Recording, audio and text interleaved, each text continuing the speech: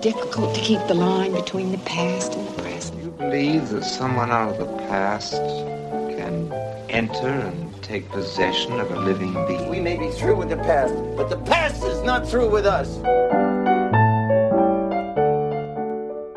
Welcome to The Next Picture Show, a Movie of the Week podcast devoted to a classic film and how it shaped our thoughts on a recent release. I'm Tasha Robinson, here with Keith Phipps, Scott Tobias. A handsome yet drippy sea creature just walked off with our producer Genevieve, but we assume she'll be back in future episodes if we figure out where its hidden grotto is and go retrieve her. Here on The Next Picture Show, we believe that no film exists in a vacuum and that all culture is more interesting in context. So every other week, we get together to talk over a classic film and consider how it relates to a current movie. This week, we're wading into the deep, dark waters of the id for a couple of strange romantic fantasies featuring fishmen. Keith, you want to hook us up with some info about this week's pairing? Only if you promise to reel in the fish puns. Guillermo del Toro's romantic fantasy, The Shape of Water, opened in theaters in December 2017, but like so many prestige films that first emerge around the holidays, it's had a long, slow release and a slow build with audiences. It's a bit of a hard sell as a movie, a swooning nostalgic romance built around a mute woman and a grotesque amphibian monster.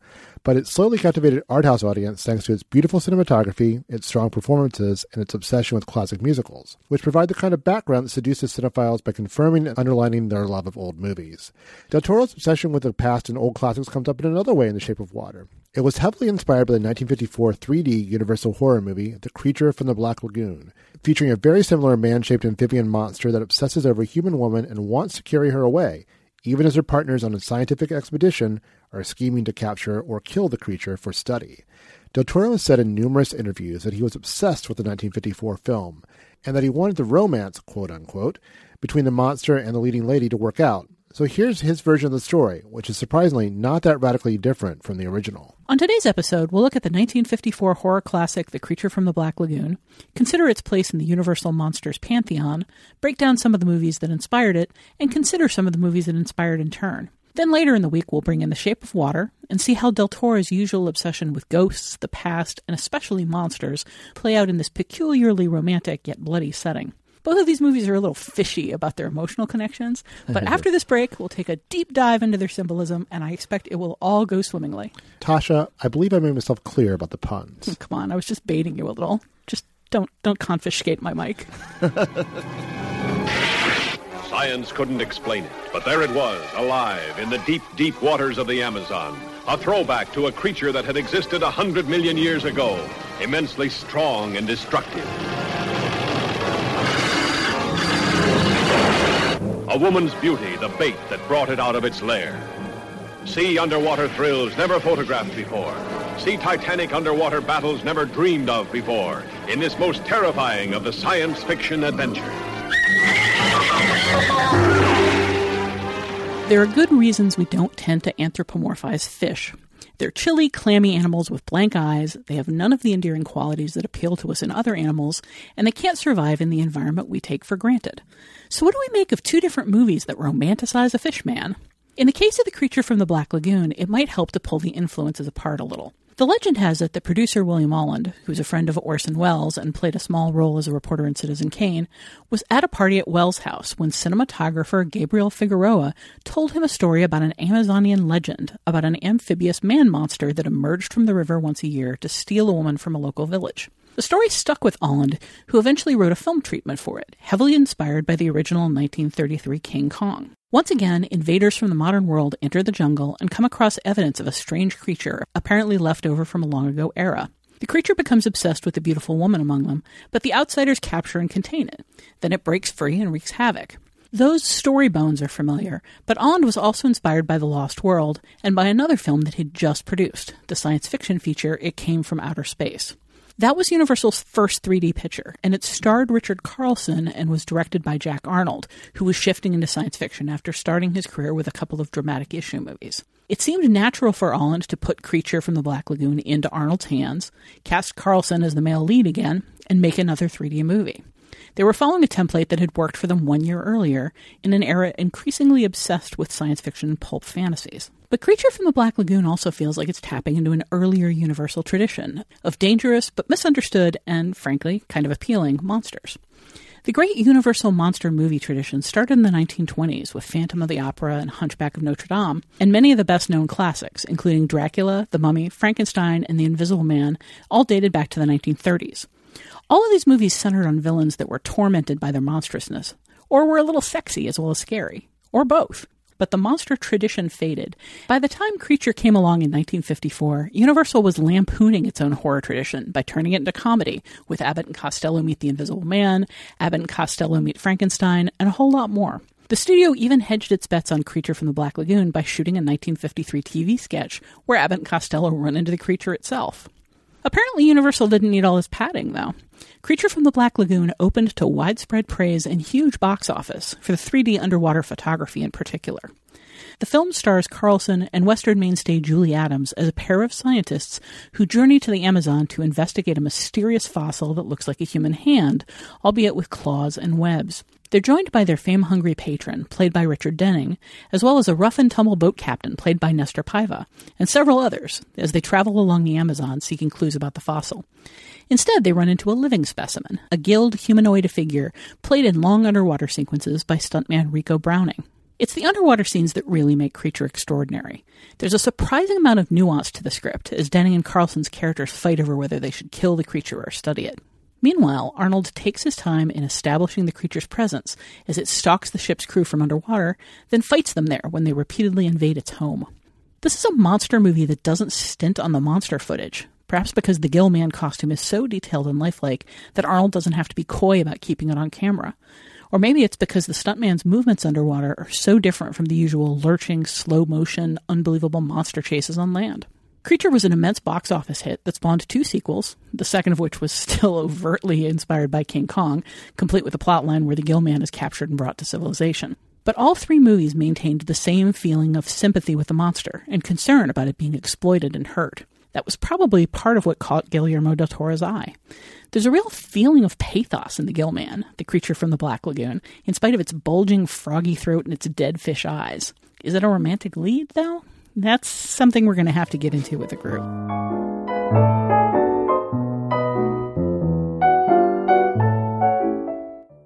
Here it is, gentlemen. Exactly as I found it. It's amazing. It's incredible. Could it possibly belong to a Pleistocene man? The chances are much greater that hand belonged to an amphibian, Mark. One that spent a great deal of time in the water. Well, then how do you account for the structure of the fingers? Obviously for land use. What do you think, Dr. Matos? We can be sure of one thing. Whatever it was very powerful. You say you have hopes of finding the rest of the fossil? As soon as I get a suitable expedition together. Well, why don't we make up the expedition? We're here now, and after all, it does come under the heading of our work, doesn't it, David? Oh, it certainly does. More and more, we're learning the meaning and the value of marine research. Look over here. This lungfish, the bridge between fish and the land animal.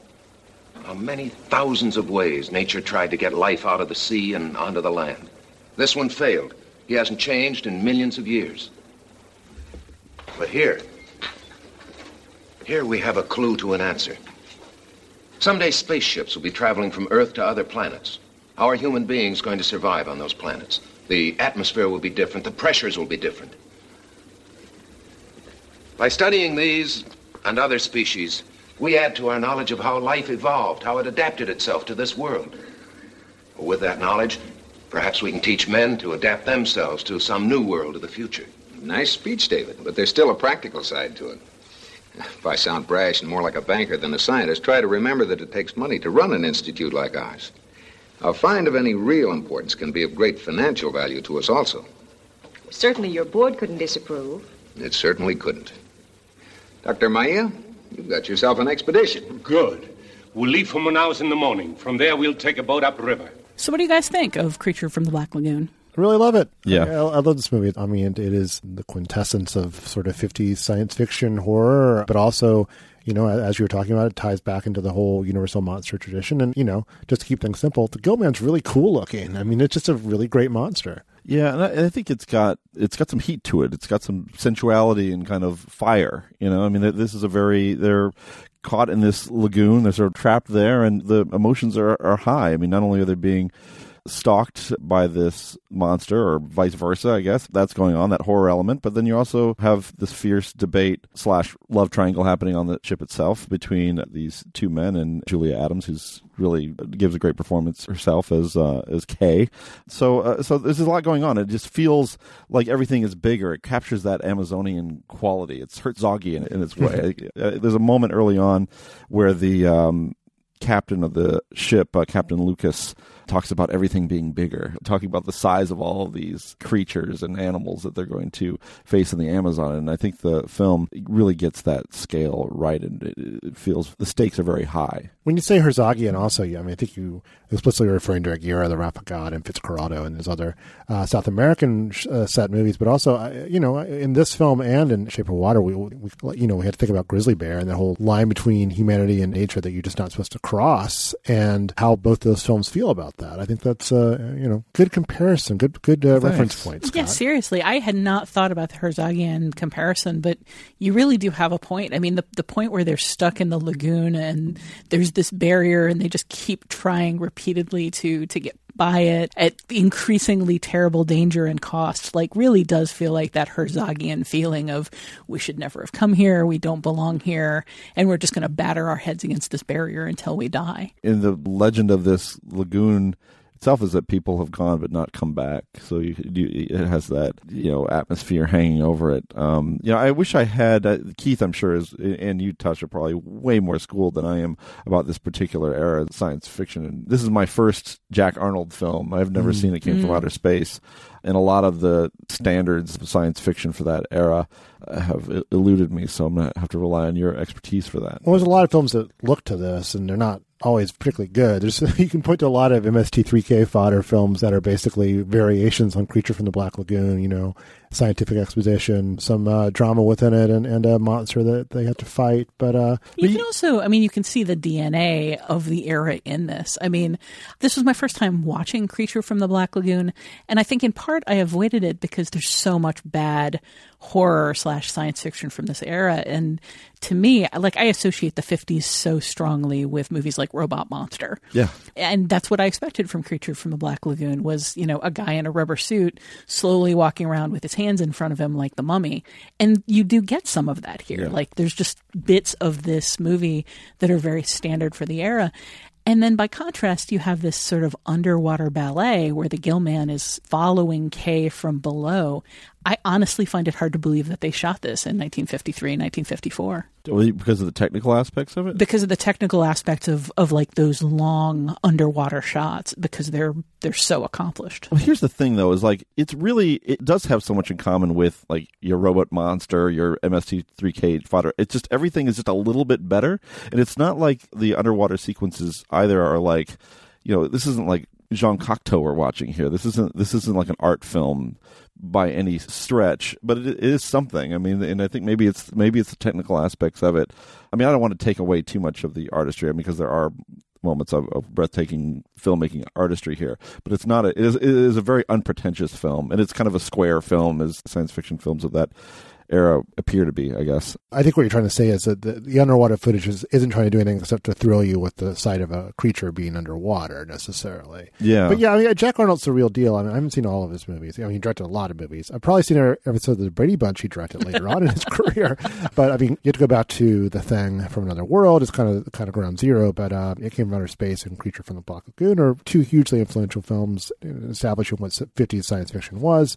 Tarantula is pretty creepy. It's got some kind of long, dry aspects to it, but the monster action in Tarantula, the army versus giant tarantula stuff that goes on, is really well directed and surprisingly convincing for the time.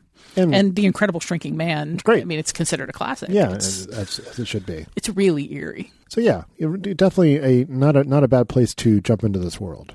And there are, a couple of individual sequences in this movie that are pretty striking. Their artistry, when Kay going for a swim being the most obvious of them, but many of the scenes of them underwater are all quite artfully done. And when you finally get a look at the grotto. I mean, that is all beautifully staged and striking as well. So I certainly don't want to talk about this film as if it's artless. It's just not a high-minded piece of work.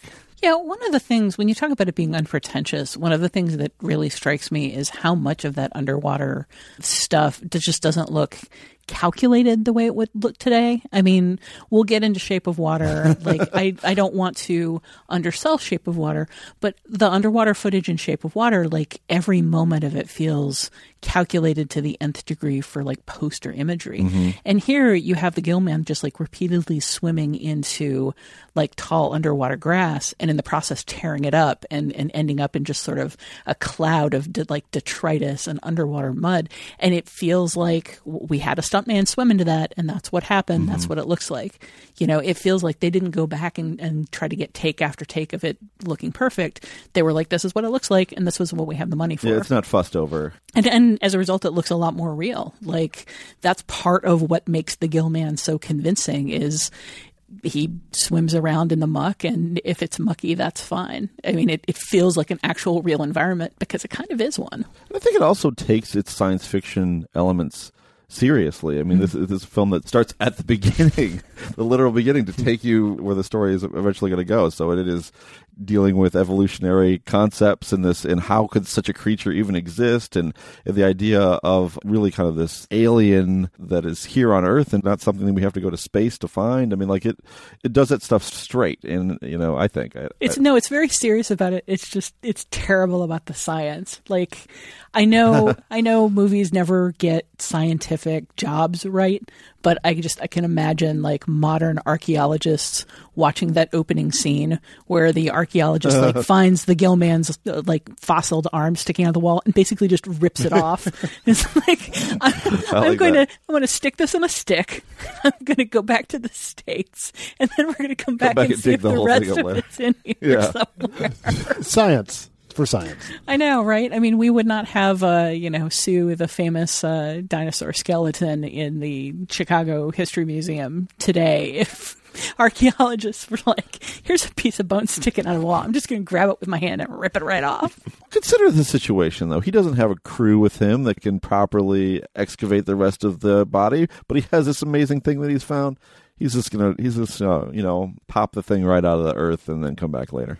Yeah. That's how science works. I mean, I enjoy the movies, not just of this era, but like on into the 60s and 70s, and even sometimes movies today have a tendency to see scientists as explainers who are there to give you a lecture to let you know what the themes of the movie are. And there's some of that here, especially in the speech about, the past eras where giant crocodiles roamed the earth. But like the little conference they have where they're all just sort of standing around looking at it and like talking about why it's an important scientific find. I enjoyed that scene. Like, unironically, it seemed like kind of a good way to explain why each of them were excited about what they're about to do, whether it's for the fame and glory or like for the chance to discover something. That's a great conflict too, right? I mean, you could see Mark, I guess. David and Mark, they're hard to get. David is, we'll say, the good guy. Mark is not. Mark is kind of like a bad Indiana Jones, right? He's the swarthy adventurer who wants to go in there and take credit for some great discovery. And David he's not swarthy, though. He's taller and blonde, and I'm willing to bet blue-eyed. And I have to wonder if there's a little bit of 50s like Nazi imagery going on there, because traditionally as like, the taller and more muscular and blonder of the two, he would be seen as the more heroic, the more handsome type. But the fact that he's so handsome, like his charisma is used against him in this film. He's presented as like this kind of like glad-handing jerk. Come on, David. You can play house later. David, about Mark. Well, what about him? Try to understand. I've been trying. Somebody ought to tell him his ambition is showing. It won't do any good, I know. Long before you came to work with us, I tried. But there's this to say for him. He's produced some important findings. He's also taken credit for some important findings. Well, coming below? No, I'll wait up here. Hey, what was it like down there? Like another world. I'd like to see it. the film also kind of reflects on approaches to nature, about coming to nature with a certain amount of humility and curiosity versus somebody like Mark who has his spear gun at the ready. And I think that's an interesting conflict. I mean, what's so interesting about this movie is like it's just better in every small little thing that it does than what you expect. I mean, and that's, I guess, all of that stuff ends up adding up to, I guess, the classic that we consider it now. Speaking of classics, we should look at this a little kind of in conjunction with the Universal Monsters tradition. Until I looked at the timeline, I didn't realize quite how distanced this was. Like, it joined the pantheon. The Gill-Man is considered one of the great Universal monsters, which is a relatively small group considering how many monster movies Universal made.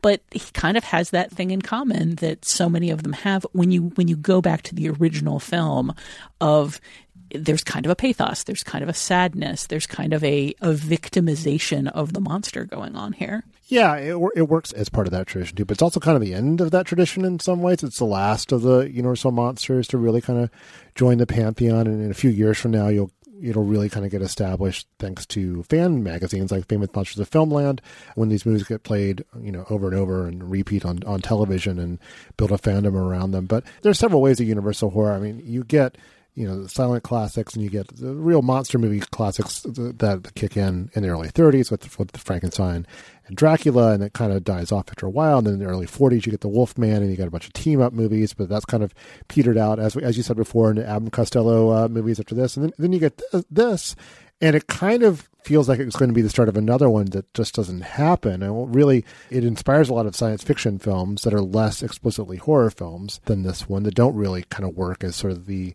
lumbering, pathos-inducing monster. And you get Hammer, which kind of revives the traditional monsters in new, like, sort of gothic, really bloody, more contemporary seeming ways. So, this is kind of it for Universal as far as that goes. Yeah, I think what's going on there in part is, I mean, even with It Came from Outer Space, you're seeing that 1950s shift over to being obsessed with space and science fiction. Yeah, and after the atom bomb, like, those sort of monsters feel a lot more distant. I think there's a reason why the Hammer films are all, initially at least, period pieces. I think a more post-atomic age needed a different kind of monster.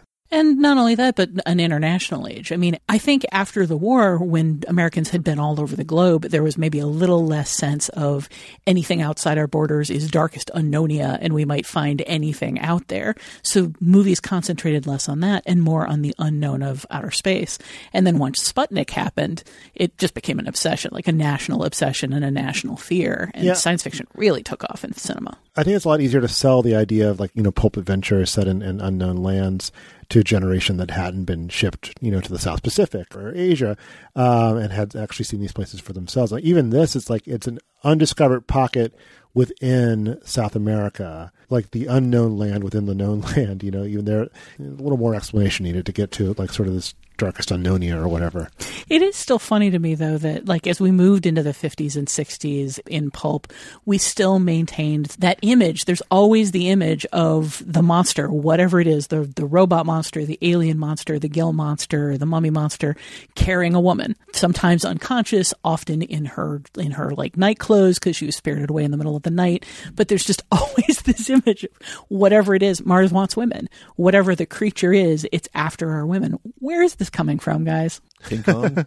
I don't know. I mean, King Kong, there's something about that imagery that just works. I think, and, like, taps into, like, fear and eros at the same time. Maybe not for everyone, but you can't argue with what works. I don't think there's a reason you see it over and over again. I always thought it was, there's that sort of, like, death and eros, as you say, fixation, where you cram the two things together and you get horror. I mean, it comes up over and over in horror movies, this idea that sex equals death. And I always thought that was sort of more the base of it, that and just kind of the fear of the other. Like, the other wants our women, the other wants our virility, the other is going to, like, take away our humanity and stuff like that. But here, I really start seeing the erotic side of it, especially when looking back on something like The Mummy, which I recently saw for the first time in conjunction with something else we were... You're hitting them all. Yeah, we were going to do some. We were going to do The Mummy, and then and then The Mummy came out. Then we saw the Tom Cruise The Mummy. Oh, that's fair. It was because of the Tom Cruise The Mummy I saw the original. But speaking of failed attempts to keep the Universal Horror tradition going, I know, right? Anyway, yeah, that is pretty depressing. But the original Mummy is a pretty erotic movie in its way. A lot of those early Universal movies are. Yeah, that's a movie about obsession and longing and sort of desire that transcends death itself. And this, I mean, I think, you get these little things that are going to get teased out in the imaginations of the viewers, and eventually in the shape of water. But yeah, the erotic element is definitely out there. And also, like, we can complicate it, or we can also say you're the mind of a 13-year-old boy. You get the image of both a monster and a half-naked woman. You're having two different impulses appealed to at the same time. Although, one thing I really have to say about this movie, like, having seen that image a billion times, the gill man carrying off the screaming woman, I was not expecting as much male skin in this movie as we got. And there are two pretty handsome men in this movie that, for the most part, are just wearing swim trunks. Yeah, I mean, Scott referred to it as heated. That's definitely that, too. There's a lot of flesh on display in this movie. Yeah, and it really made me wonder how, 20-something women of the era would have... I could see them going back to this movie over and over, because you're seeing something on screen in the same kind of, titillating female gaze kind of way that people would go to Magic Mike today. It's something that I'm not used to seeing in films of the era. Yeah, it's a lot of skin in this one. It's pretty good. There's a lot of skin in this game. The Gillman doesn't wear anything at all. Yeah. I don't know if you guys noticed that.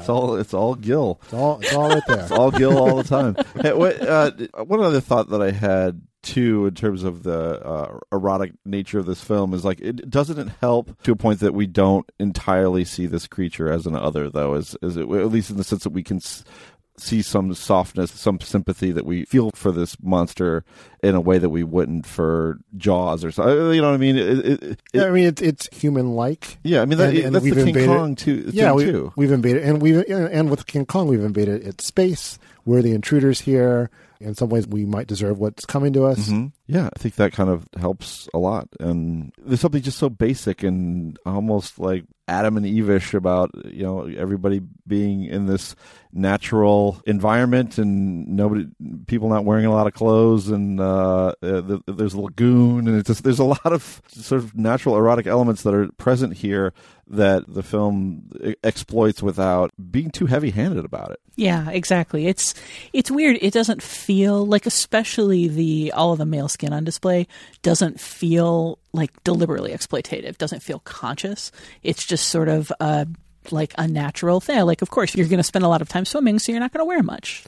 Nobody's necessarily thinking about it. I like how the discrepancy in terms of approaches to this as a scientific mission are tangled up with what is basically just a love triangle as well. And these two things, they get knotted up, and it's hard to separate one from another. And I think that adds a lot of layers to the film that it wouldn't have otherwise. I think the film is interestingly pretty subtle about the degree to which there's a love triangle going on.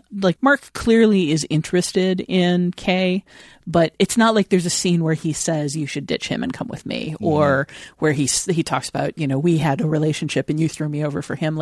There's nothing like that. He eyes her and he makes occasional snarky comments, and he just very, very clearly does not like David, and more so as the film goes on. But it's all sort of subliminal. So much of the sexual content of this film, it's kind of unspoken, and it's brought out in sort of the proximity of their bodies to each other, and just sort of in the looks they give each other, the way they act. It's pretty subtle.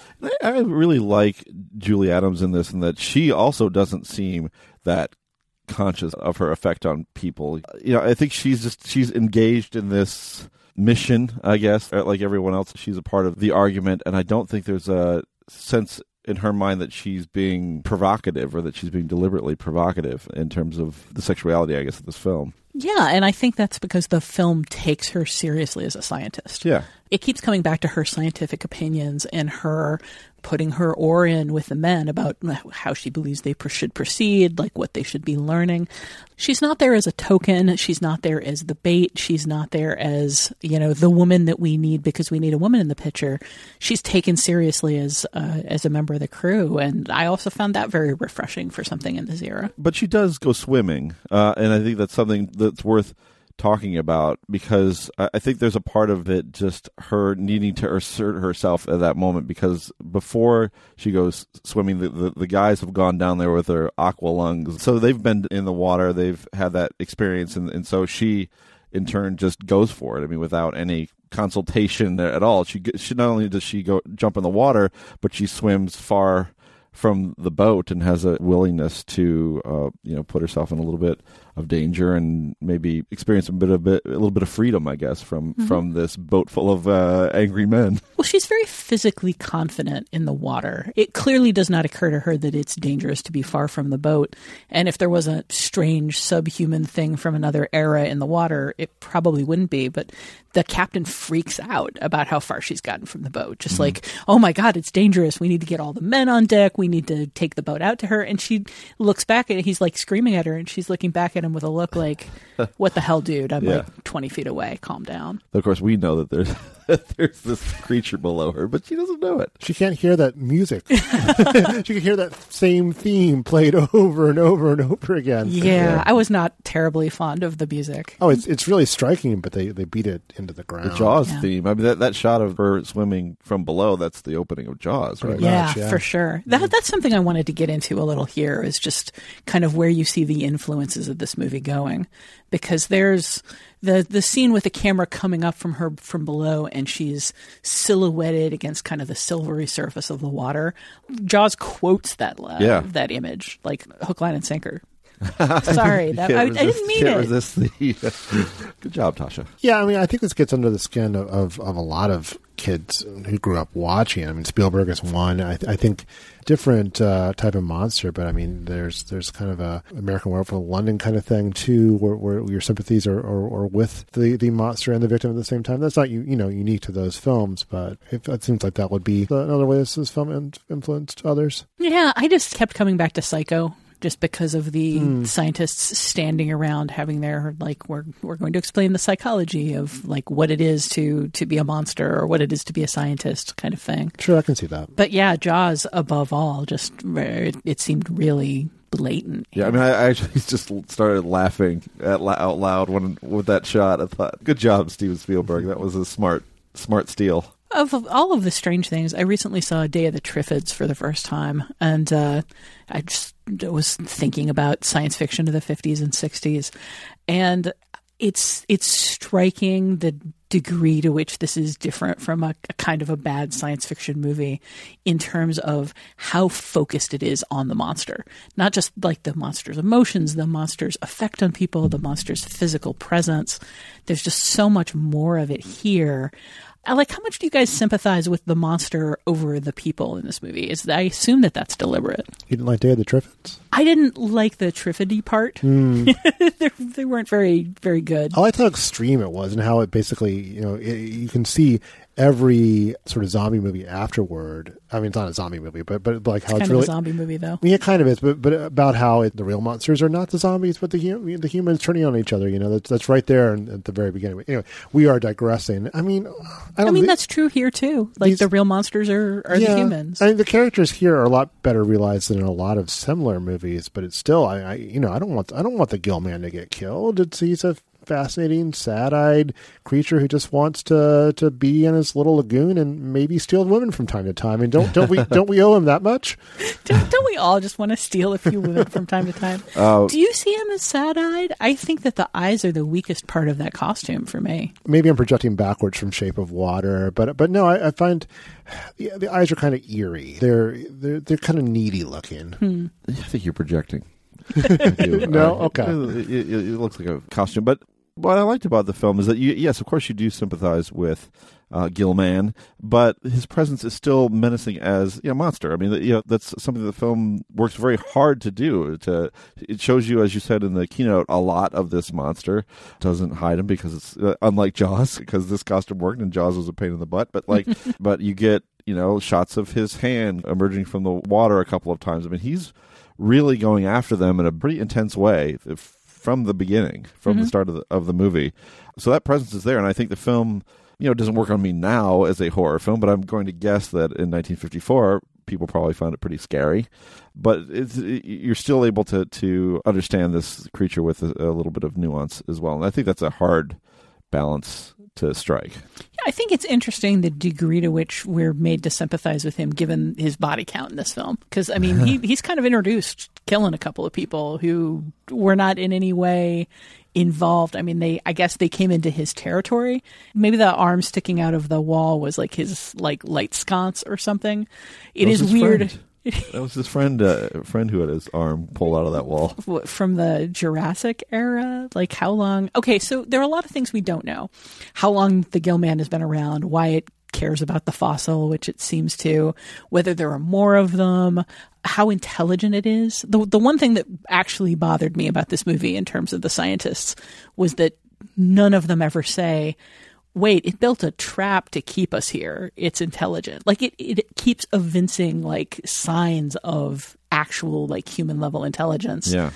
And that just never comes up at all. Like, what do you think about the kind of the omissions of plot in this film? There's two ways to look at it. It's either sort of like a little bit of sloppiness of the writing, or the subtext is basically, hey, look at these dumb humans who aren't even thinking long enough to think they might be dealing with an intelligent species. It kind of bothers me that nobody is ever like, are there more of them? Are there a family of them down there? Should we be looking for more? That would be a more expensive movie, though, Tasha. The creatures from the Black Lagoon. Yeah, as near as I can tell, I haven't seen either of the sequels, but as near as I can tell, in both of them, it's the same creature. Like it just didn't die at the end. It's been a while. The third one looks so different. I think they had a much cheaper costume in the third one. The second one, I think it is. I think you're right. I'm pretty sure it's the same creature, and then he's shot to death at the end of the second one. But then I think he comes back in the third one. I mostly remember that movie because occasionally in the 80s, the local stations would do these things where like, get 3D glasses at 7-Eleven and watch this movie in 3D. Which one? What's the one I saw in that format? Go to 7-Eleven. It was a movie that they would tell you when to put the glasses on. Yeah, and you had to change the tint on your TV. Yeah. Oh, wow. They did this with Revenge of the Creature, and that's how I saw it. My dad taking us all to the 7-Eleven to get these glasses. We saw this horrible movie. I think it's probably something with an ape. I think the other one that got shown a lot was like something with an ape or something. But we're dating ourselves so hard here. Yeah, well. I used to go down to the corner drugstore to get me a 10-cent comic and a cup full of Fizzy Whiz. It's back when I was playing Atari on a black and white TV. Well, there are 4 channels, you know. You looked for thrills where you could find them. And then we'd all sit around the radio. Just gonna make us older and older for no reason. I mean, you couldn't get away from those Lone Ranger adventures. You'd send in your box tops for a Lone Ranger badge. Yep. I'm sorry your dad didn't come back for World War I, Tasha. And I think we should all have a warm cup of Ovaltine to respect his sacrifice, and then possibly consider moving on from this conversation. We can actually move into a second movie, which takes place at roughly the same time we're gradually dating ourselves backwards into. But first, we're going to talk about feedback. So we'll be right back to get into some feedback on recent episodes.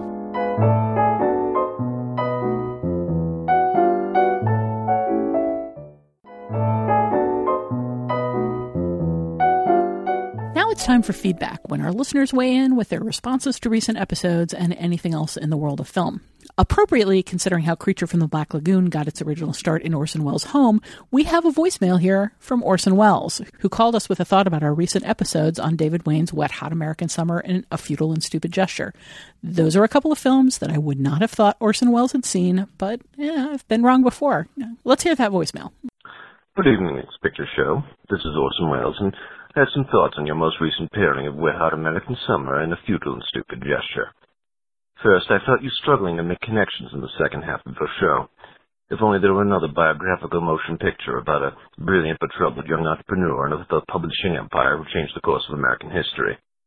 Anyway, I wanted to expound on something Genevieve said about Michael O'Donoghue being one of the most vivid characters of the film, and I wonder if it's because of this sense of humor more closely aligns with David Wayne's sensibilities out of anyone in the group. He's a good deal darker than Wayne, but he still has an absurdist streak at heart, and it's telling that 2 of his sketches are featured almost in full in the Fierce film.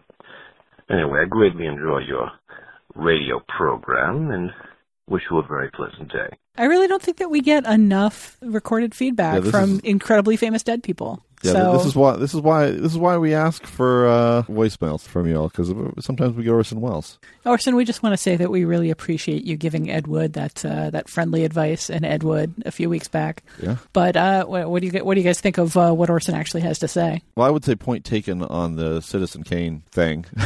That would have been something we could have talked about, though that would have meant not talking about Wet Hot American Summer, which would have upset me, because I always like a chance to revisit that one. Would we find anything new to say about Citizen Kane? Of course at this we point? would. Would we? It reveals new things to you every time. Okay. And we can talk about all the old things people have said about sure. it as well.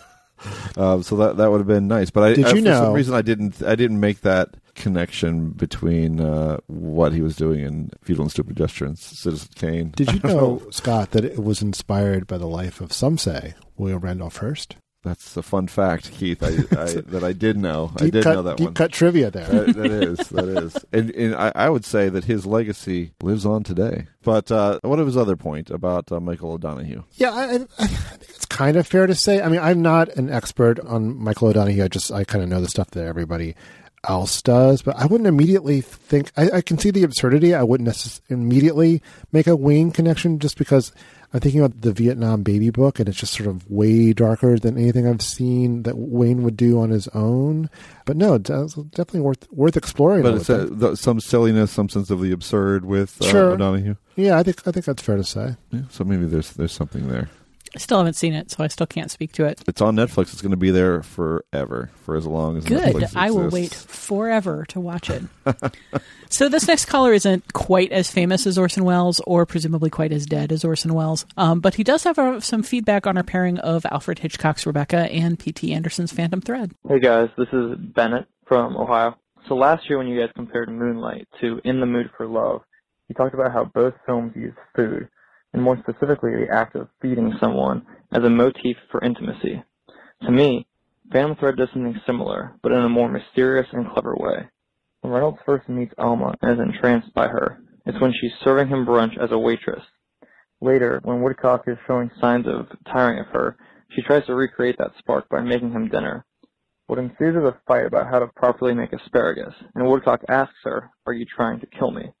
I found this scene hilarious on first viewing, but in hindsight, this foreshadows Alma's actions in the second half of the film. She takes his petty overreaction to literally show him the difference between the act of cooking out of love versus the act of cooking, which can really lead to death. So through the course of the film, serving food acts as a catalyst of fascination, irritation, appreciation, manipulative control, and finally love. And I found the way the film blends these lines, particularly the ones that separate controlling someone and loving someone, to be incredible. Are you guys familiar with the phenomenon where somebody says something about a movie and it actually makes you angry at yourself for not having seen it? I certainly made the association between her feeding him in various positive and destructive ways. It did not occur to me that when she makes him that dinner, she's trying to recreate their first experience. Yep. Well, recreate, but I think can gain a certain amount of leverage and show him something new. Too, I think she's well aware of how he likes his asparagus cooked, and she doesn't cook it that way. Mm-hmm. And certainly later on, she's probably well aware that people don't want to be poisoned by the food that they eat, and she does it anyway. And so she's leveraging control through food, which is of course how they first bonded. I do like this voicemail a lot. I think that is a really important point to make about the movie. Nicely done, Bennett from Ohio. Yeah, there's a degree to which I'd put together a bunch of the pieces, but not all of the pieces. And I'm so mad at you, Bennett from Ohio, for seeing that, because it just makes me like the movie more. Mm-hmm. Even if the symbolism is feeding somebody as a way of nurturing them is such a big, obvious symbol, and the film plays with it in so many ways. And it's so the opposite of Rebecca with its, eat your food like a good girl kind of nastiness. Mm-hmm. I don't know. I really like all of the ways that this movie plays with different ways of feeding people and different ways of responding to being fed. But I do think it's really significant that they bond over that first feeding, but it's all entirely in his control. Like, she's an employee there. He tells her what to do. She does it to the letter of what she's told to do. He takes the order slip away from her and decides to keep it himself, even though that's like part of like her control, her tools in the environment. And then when she tries to turn it around and take control by cooking him a meal she wants to cook, he just completely rejects it. For the hungry boy. I love the layers in this movie. That's so good. Well, that wraps up our feedback for this episode. We always appreciate when our listeners share their thoughts, their recommendations, and their fish puns. To reach us, you can leave a short voicemail at 773-234-9730 or email us at comments@nextpictureshow.net. We may feature your response on a future episode, post it on Facebook for discussion, or call in a medium to see how it is that we're getting voicemails from the dead. That's it for this episode of The Next Picture Show. In part 2, we'll bring in The Shape of Water and consider how Guillermo del Toro's deep-seated love of monsters takes shape in this particular story, and how several tiny strands of plot in Creature from the Black Lagoon get fleshed out into significant storylines in del Toro's version. Look for that later this week, or better yet, subscribe to The Next Picture Show on Apple Podcasts or your podcatcher of choice. Find us at nextpictureshow.net, follow us at facebook.com/nextpictureshow, and follow us on Twitter at nextpicturepod so you'll always know when a new episode drops. Until then, if you go swimming in murky lagoons, bring goggles so you can see what's swimming 1 foot below you in the water. We'll see you next time. O que é esse amor da água?